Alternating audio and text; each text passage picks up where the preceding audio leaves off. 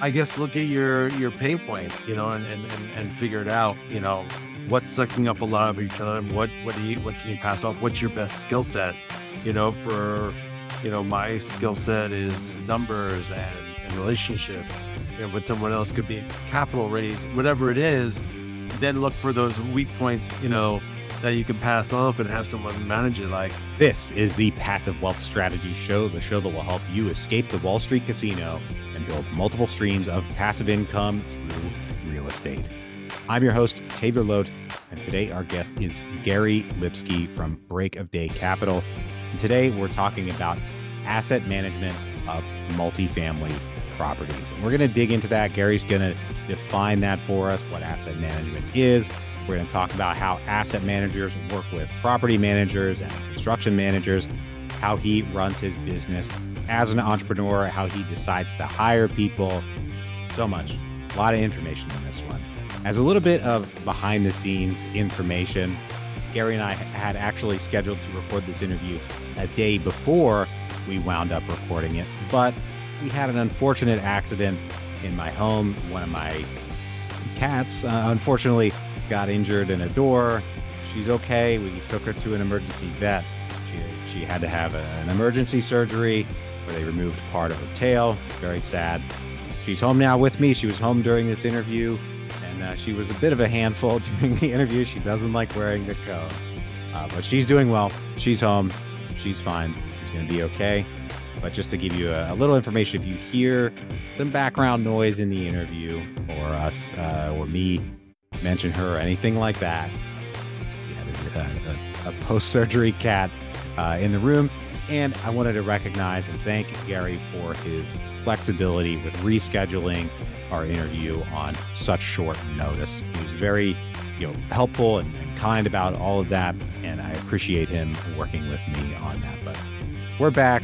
Cat's okay, and life's moving on. Yet another reason, I think, to build a strong financial, background and build reserves, have savings so you can be ready for those unexpected expenses. Life happens, and we need to be ready. And fortunately, we're all going to move forward. Unfortunately, one of our cats is a little bit shorter than she used to be, but she's doing well. She's going to be fine. And it was just a painful day yesterday, but we're all good today. Once again, thanks to Gary, and I'll move on. I'm your host, Taylor Loht. I'm a real estate investor, and I invest in commercial, multifamily, and self-storage properties. If you'd like to learn more about what I do, just go to investwithtaylor.com, fill out the form, and schedule a call. You can also learn more by going to ntcapitalgroup.com. If you're an Apple Podcast user and you enjoy the show, please take a moment and leave us a rating and review on Apple Podcasts. 5 stars if you don't mind. I appreciate that so much. That helps other people learn about the show, because that helps us rank higher in the Apple Podcast ecosystem. And I'm always honest with you guys. I see your reviews, and it gives me a nice little warm and fuzzy feeling every single time, because I get to see that you're engaging with the content and you're escaping the Wall Street casino along with us. Don't forget to subscribe and catch us here every Monday, Tuesday, and Thursday. Today, we're here with Gary Lipsky. We're talking about asset management in multifamily investing. There's lessons in here for the passive investors out there. If you're investing in a syndication, you need to know that your syndicator, your operator, knows what they're doing from an asset management perspective. We're going to dig into that today and so much more. Without any further ado, here we go. Gary, thank you so much for joining us today. For our listeners out there who don't know about you and your business, can you tell us about yourself and what you do? Yeah, I'm based in Los Angeles, and we buy value-add properties in Phoenix and Tucson. I've been an entrepreneur my whole life, got into real estate investing in 2002, right, the first house I bought. I looked at it as a way to build wealth, not as a forever home like my parents did, and just kind of leapfrog that way. I'm buying houses, eventually fixing them up and turning it into like a rental property until I got into multifamily full time. At the end of 2016, I had sold a business that I was in and just spent a year educating myself and investing in other people's deals before I started doing my own deals. Awesome. I love that. And so you focus in particular on multifamily real estate now. Yeah, absolutely. Okay. Great. And you've, I think, carved out an interesting and a fairly unique niche in what you're a thought leader in the multifamily space of asset management, which I think when people make the transition from single family investing to multifamily investing, asset management is kind of one of those new topics of like, what is asset management? How's it different from property management, all that kind of thing. So let's start with, the basics of what is asset management. Yeah. So I think a lot of people get confused between property management and asset management. And property management is managing the day to day. Asset management is that 30,000 foot view.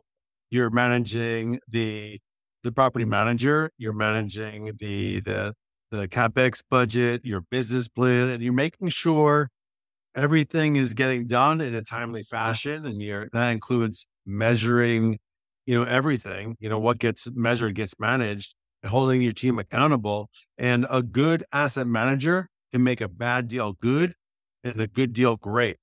So it's very important that, for past investors, that they're making sure that the people that they're investing with have a big focus on asset management, and there aren't that many that do.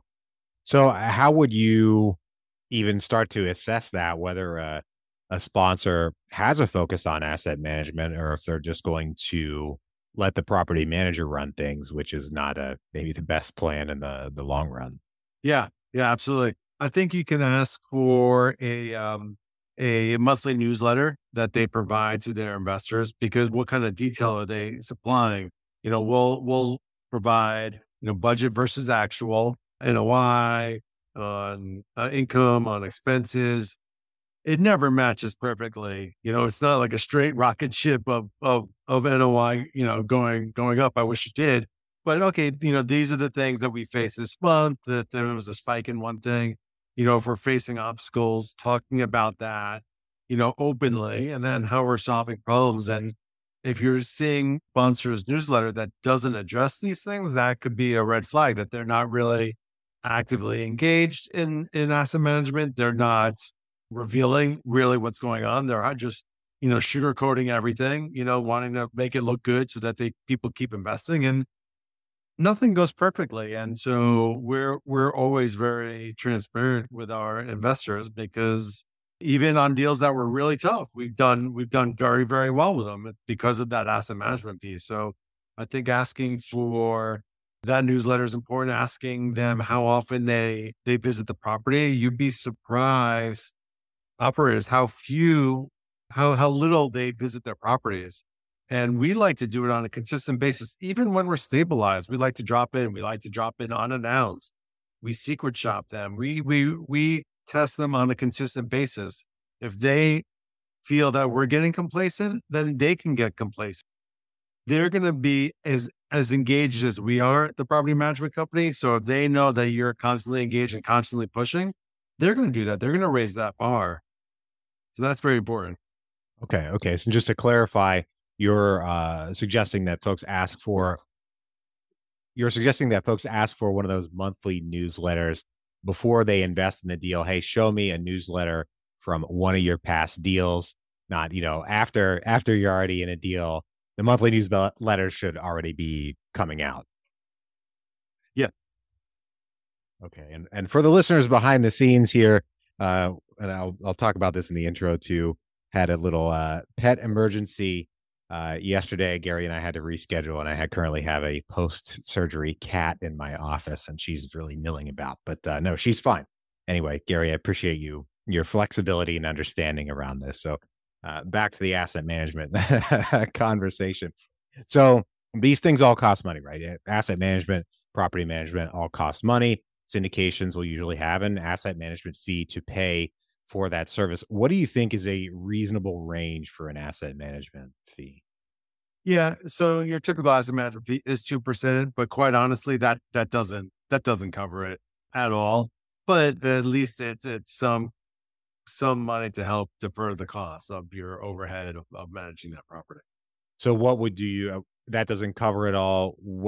Should it be higher to cover everything? Or is that just is a shortfall like in a sense, like the sponsor buy-in? Yeah. I haven't seen people that on a multifamily, it could push it to 3 or even 4%. Certainly when you have a big property, there's a lot more money to be made on the asset management side, but typically it's going to be 2%. It may be on a small deal, it might cost 4%, quite honestly. But the GP typically just is part of their thing that they just suck it up and then get it on the back end. Okay. Okay. That makes sense. Now you've mentioned that a good asset manager can turn a bad deal into a good deal and vice versa. Bad asset manager turning a good deal into a bad deal. Make sure I'm getting all that straight. So what are some ways in which a good asset manager could turn a bad deal into a good deal? Yeah, it's shrinking timelines, and so we're always looking to shrink timelines between implementing your business plan. You want to shrink timelines on like renovation. So if we're renovating a unit, we know ahead of time when that person is most likely going to move out. So we want to make sure all the kit is there, the new lights, the vinyl for the flooring, whatever you need, you should have it ready to go. You should have your rehab team ready to go. And then you want to monitor your team along the way to make sure there's no bottlenecks so that it's, fixed and rented and paid for within 3 weeks, whatever it is. You don't want it lingering 5-6 weeks. Oh, we're just waiting on this. We're just waiting on touch-up paint. And now you've wasted, 3-4 weeks time without anyone paying rent. And then you multiply it, let's say by 100 units over the course of 2 years. That's a lot of money that's costing you and your investors. So you always want to shrink timelines. Before you take over the property, are your vendors ready to go? Or, are you at that point working on the color scheme for your property or coming up with a name after you've taken it over? Get that stuff done beforehand. So you're rocking and rolling on takeover. So the topic of timelines is very important in any real estate deal, especially with time-based metrics like IRRs, which everybody's looking at. Now, during the pandemic, it's no secret that, say, supply chains were pretty severely disrupted. It was tough to get things like appliances. Hopefully, a lot of that seems to be changing, but it could theoretically happen again. So was that part of the asset management struggle for you throughout the pandemic? Yeah, so you've got to source other materials, other appliances if it's not working out. If you want a stainless steel appliance and it's costing more, it's taking forever, then you got to get black, or find other vendors. And if it's a certain fixtures that you're looking for and it's gonna take 2 months and you're ready to go, find a different fixture. It's great when everything matches perfectly throughout all your units, but at the end of the day, it's costing you money. And so just get it done. And some people I know buy in tremendous bulk. If you can do that, that's great. But if you can't, then you might need some different fixtures to just get it done and get someone in there paying rent. So in my experience, asset managing, running deals, there's a certain frequency of, just communication with property managers, whether it's weekly, biweekly, monthly, whatever you need to do to deliver a deal. What do you think is the right frequency for an asset manager or sponsor who's doing asset management to just hit up a property manager and say, hey, standing, Monday afternoon call just to go over the progress? Is that too frequent? What's a reasonable, touch point frequency? Yeah, we do every week. Once a week, we have Zoom calls, not a regular phone call. We want a Zoom call. We want to see everyone and go over everything. We have a weekly sheet that they need to fill out in detail. And so we have all that information ahead of time. And, as it moves towards stabilization, which takes time, maybe we haven't done it really, but even if it's 5 minutes and we're everything good, we got all the numbers, any questions, boom. Like if it's even 5 minutes, I still think it's valuable to have it on a consistent basis because you find out things if you're not being consistent, it can lead to problems. So that consistency to me is key. As part of staying top of mind with the property manager, kind of like you mentioned before. So In addition to, the supply chain issues that came up during the pandemic, there were a lot of staffing problems that, we're still going through depending on where you are, what industry you're in, but property managers were hit by that as well. Now, is that getting too far out of like trying to help the property manager hire people? That getting too far into the day-to-day operations in your opinion? Like how would you handle a property manager that just can't get staff? Would you step in and try to help or what would you do? Yeah, we rely on the property management company, and we actually let one go because they were just having so much turnover between the regional property manager, the property manager, maintenance staff, and they just weren't getting people in there. We're like, we need to make a change. But that's really on them because they have to fit into their system. So it's really important. You know, what we'd rather do is pay someone a little bit more and find a good person that's going to be there long term and not be so concerned with just, like a low cost person because it'll more than pay yourself off. If you pay a few thousand more, it'll be worth it in spades for a strong property manager, leasing agent, maintenance supervisor. It's well worth it. Okay, that makes sense. So that brings up a good topic though of, you know, firing property managers. Like how do you make that decision? I mean, I've been involved with, underperforming property managers and, some we had to fire and then we'll get to it, I'm sure. But there are some property managers who get a little vindictive when they find out they're getting fired. So let's dig into that, how you make that decision, how you handle that decision, everything around that. Yeah, it's not an easy decision.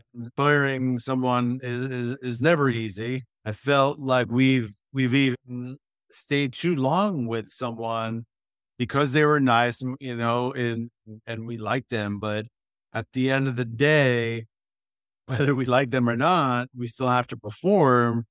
And so you set up your expectations in the very beginning.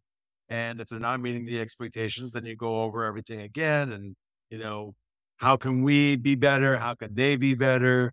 And if they're still not hitting the mark, then you got to make that change. You can't wait because after you replace them, you realize, man, I should have replaced that person much sooner because you start seeing all the different things that weren't getting done that were hidden that you didn't necessarily see.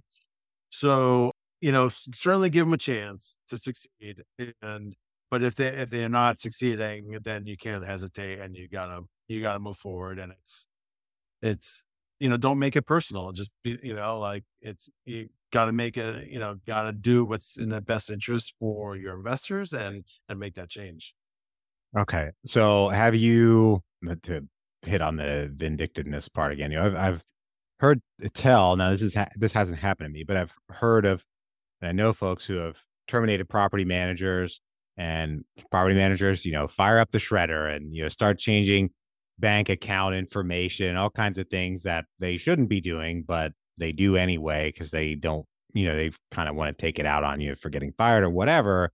Have Right. you had to take those steps to, protect the business or have folks mostly, played it above board with you?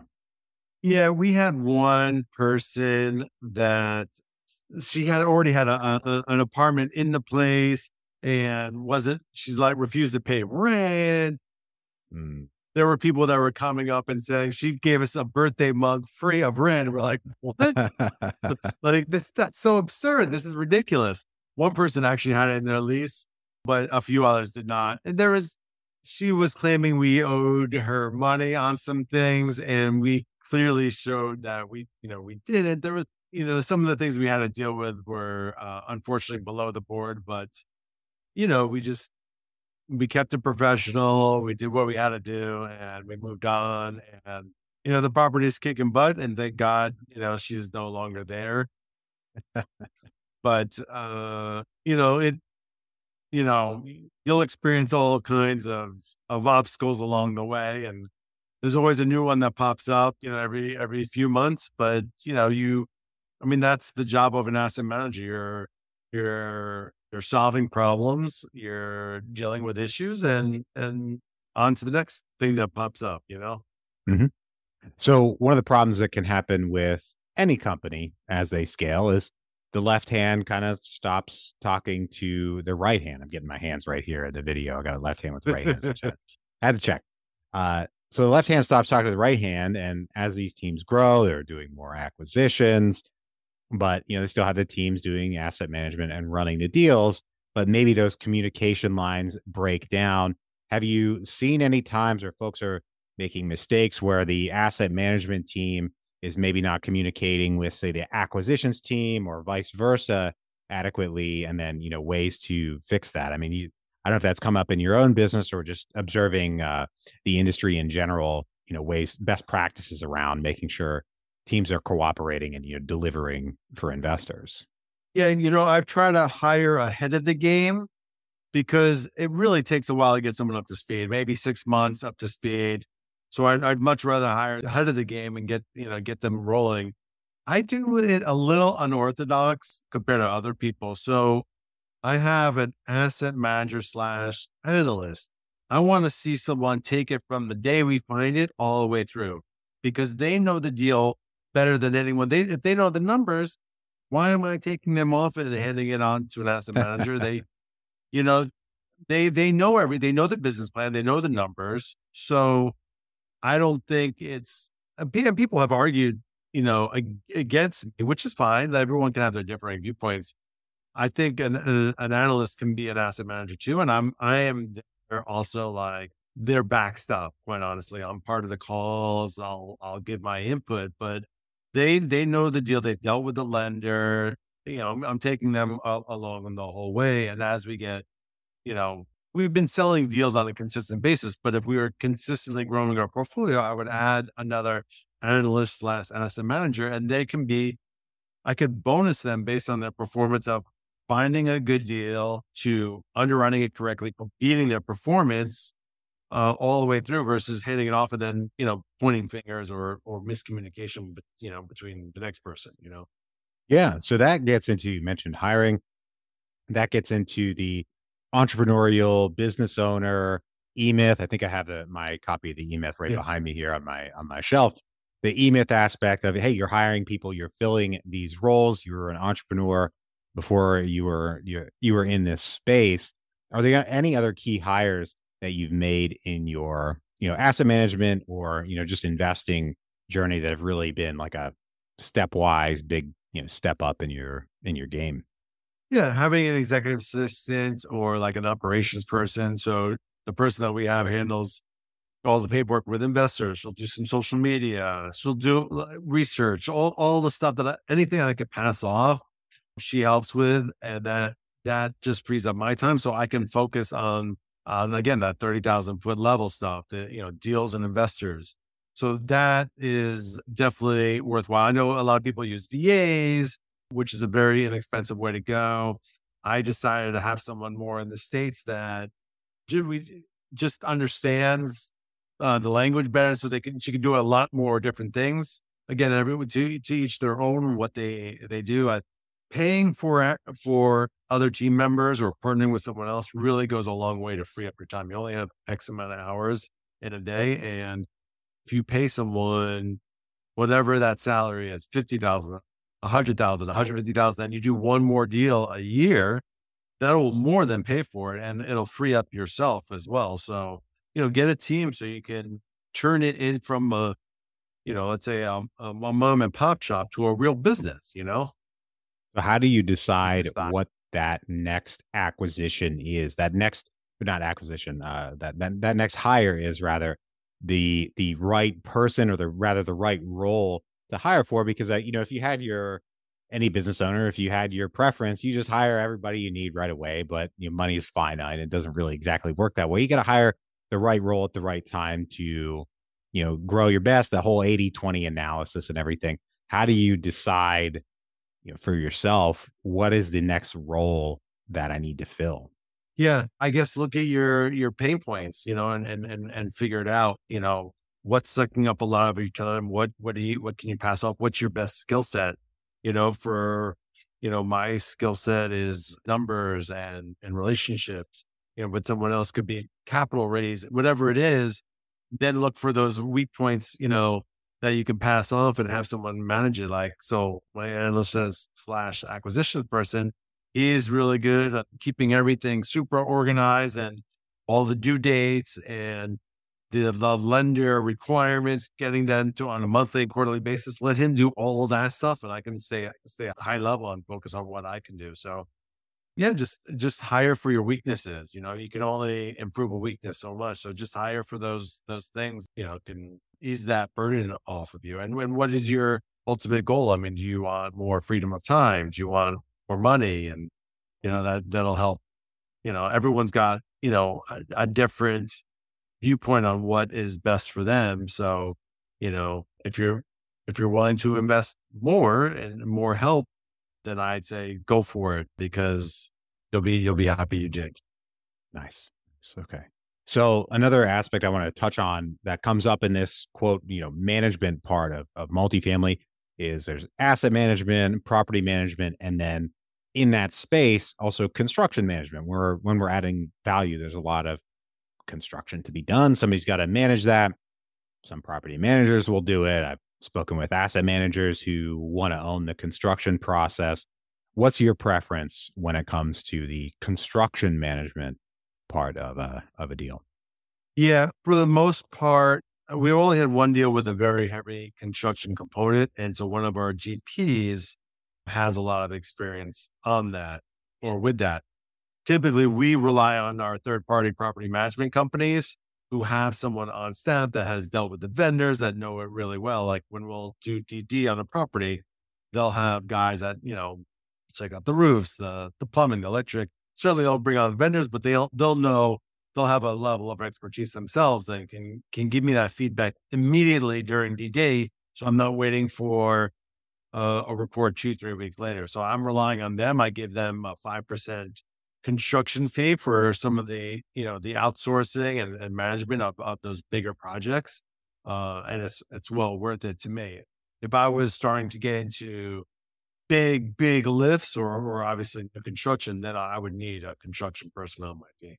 Yeah, that would be a big full-time thing. But in the multifamily value add space where it's usually not a very heavy lift, you just want to make sure it gets done on time and on budget, but it's not major structural or anything like that. Cool. All right. Right now, we're going to take a quick break for our sponsor. The first step to growing your wealth is tracking your wealth, income, spending, and everything else about your finances. You can start tracking your wealth for free and get 6 free months of wealth advisory with Personal Capital by going to escapingwallstreet.com and using our link. Create your free account today and automate the way you track your money. Personal Capital is my preferred way to track my finances, and now we're making that available for listeners. Terms and conditions apply. See the Personal Capital website for details. Once again, to get the offer, go to escapingwallstreet.com and use our link. Back to the show. All right, Gary, I've got 3 questions I ask every guest on the show. Are you ready? Hit me. Great. First one, what is the best investment you ever made other than in your education?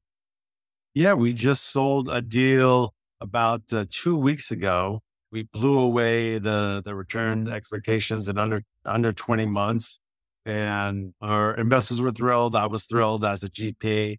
It wasn't an easy hold from the purchase all the way through to the day we sold it, but it sure made us a lot of money. So that was a great deal for us. Great. So we had the best investment. Now we go to the other side of that coin, the worst investment. What is the worst investment you ever made? Thankfully, in none of my multifamily deals, we've always beat projections, which is phenomenal. But even in the homes that I buy personally, I always want to do really well. And I typically a minimum 4x my money, but there's one house that we did buy for my family. We basically broke even after a couple of years. So that was a disappointment. That was my worst real estate investment. Bummer. Yeah, they can be big losers. Was that in the LA area? Was there any Great Recession involved there? It was just bad timing. But yeah, we, all the houses I bought were in LA. We've done phenomenally well with those because I would always, again, that's where I started my value add play, like opening up kitchens and doing different things.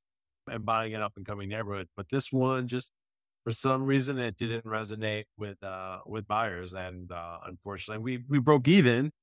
That's my worst investment. So Gotcha. One last clarifier there. I don't know if you're still doing that strategy, but did the live there, the capital gains tax exemption play into your strategy at all? You had to live there for 2 out of the past 5 years, so on and so forth, as a primary residence. Was that part of your strategy? Yeah, and we don't do major lifts, but yeah, we've used that to our advantage. Yeah, great thing to use. My favorite question here at the end of the show is, what is the most important lesson you've learned in business and investing?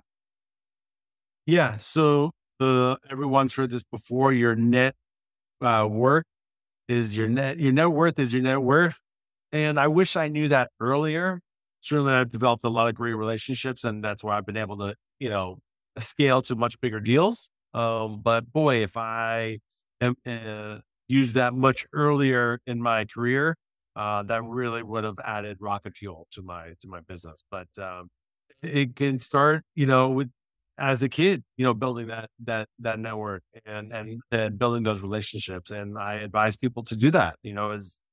Start as early as you can, and it will pay dividends. Nice. I love it.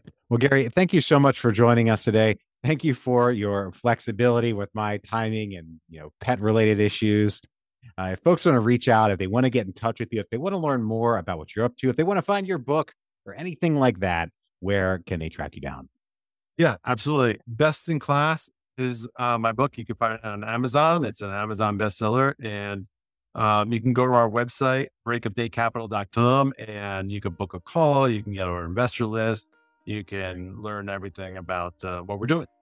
Awesome. Well, thank you once again for joining us today. To everybody out there, thank you for tuning in. If you're enjoying the show, please leave us a rating and review on Apple Podcasts.